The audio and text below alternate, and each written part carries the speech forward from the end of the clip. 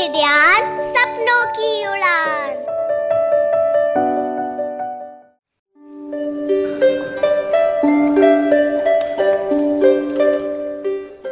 Hello प्यारे दोस्तों, यह है किड्यान सपनों की उड़ान।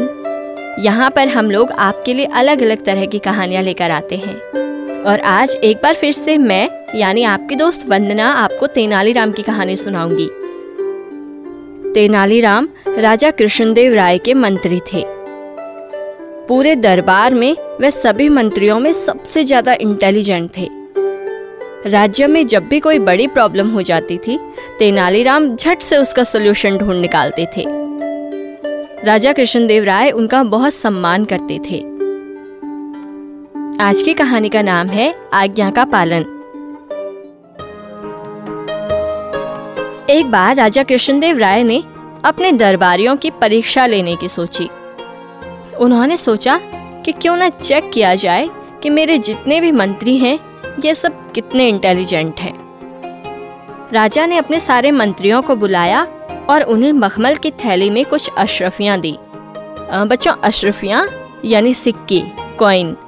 जैसे कि अभी आप 5 रुपए का सिक्का देखते हैं, 10 रुपए का सिक्का देखते हैं। जब हमारे देश में राजा महाराजा होते थे उस समय भी ऐसे ही सिक्के होते थे, लेकिन उन सिक्कों को कहा जाता था अशरफी। तो चलिए आगे बढ़ते हैं।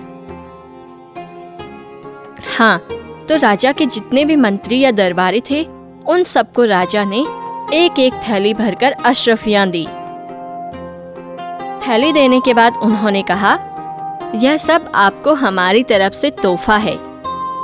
आप इसको जहां चाहें वहां खर्च कर सकते हैं, लेकिन साथ में हमारी एक शर्त है।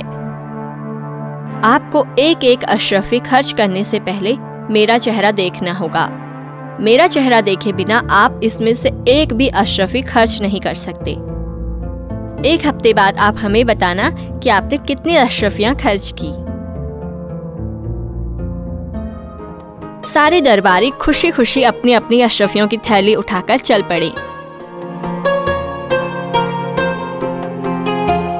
जब वे बाजार में शॉपिंग करने गए तो परेशान हो गए। उन्हें राजा की शर्त याद आ गई। राजा ने कहा था कि बिना मेरा चेहरा देखे एक भी अशरफी खर्च मत करना। जोड़े। सारे मंत्री परेशान हो गए और इसी तरह पूरा 1 हफ्ता बीत गया।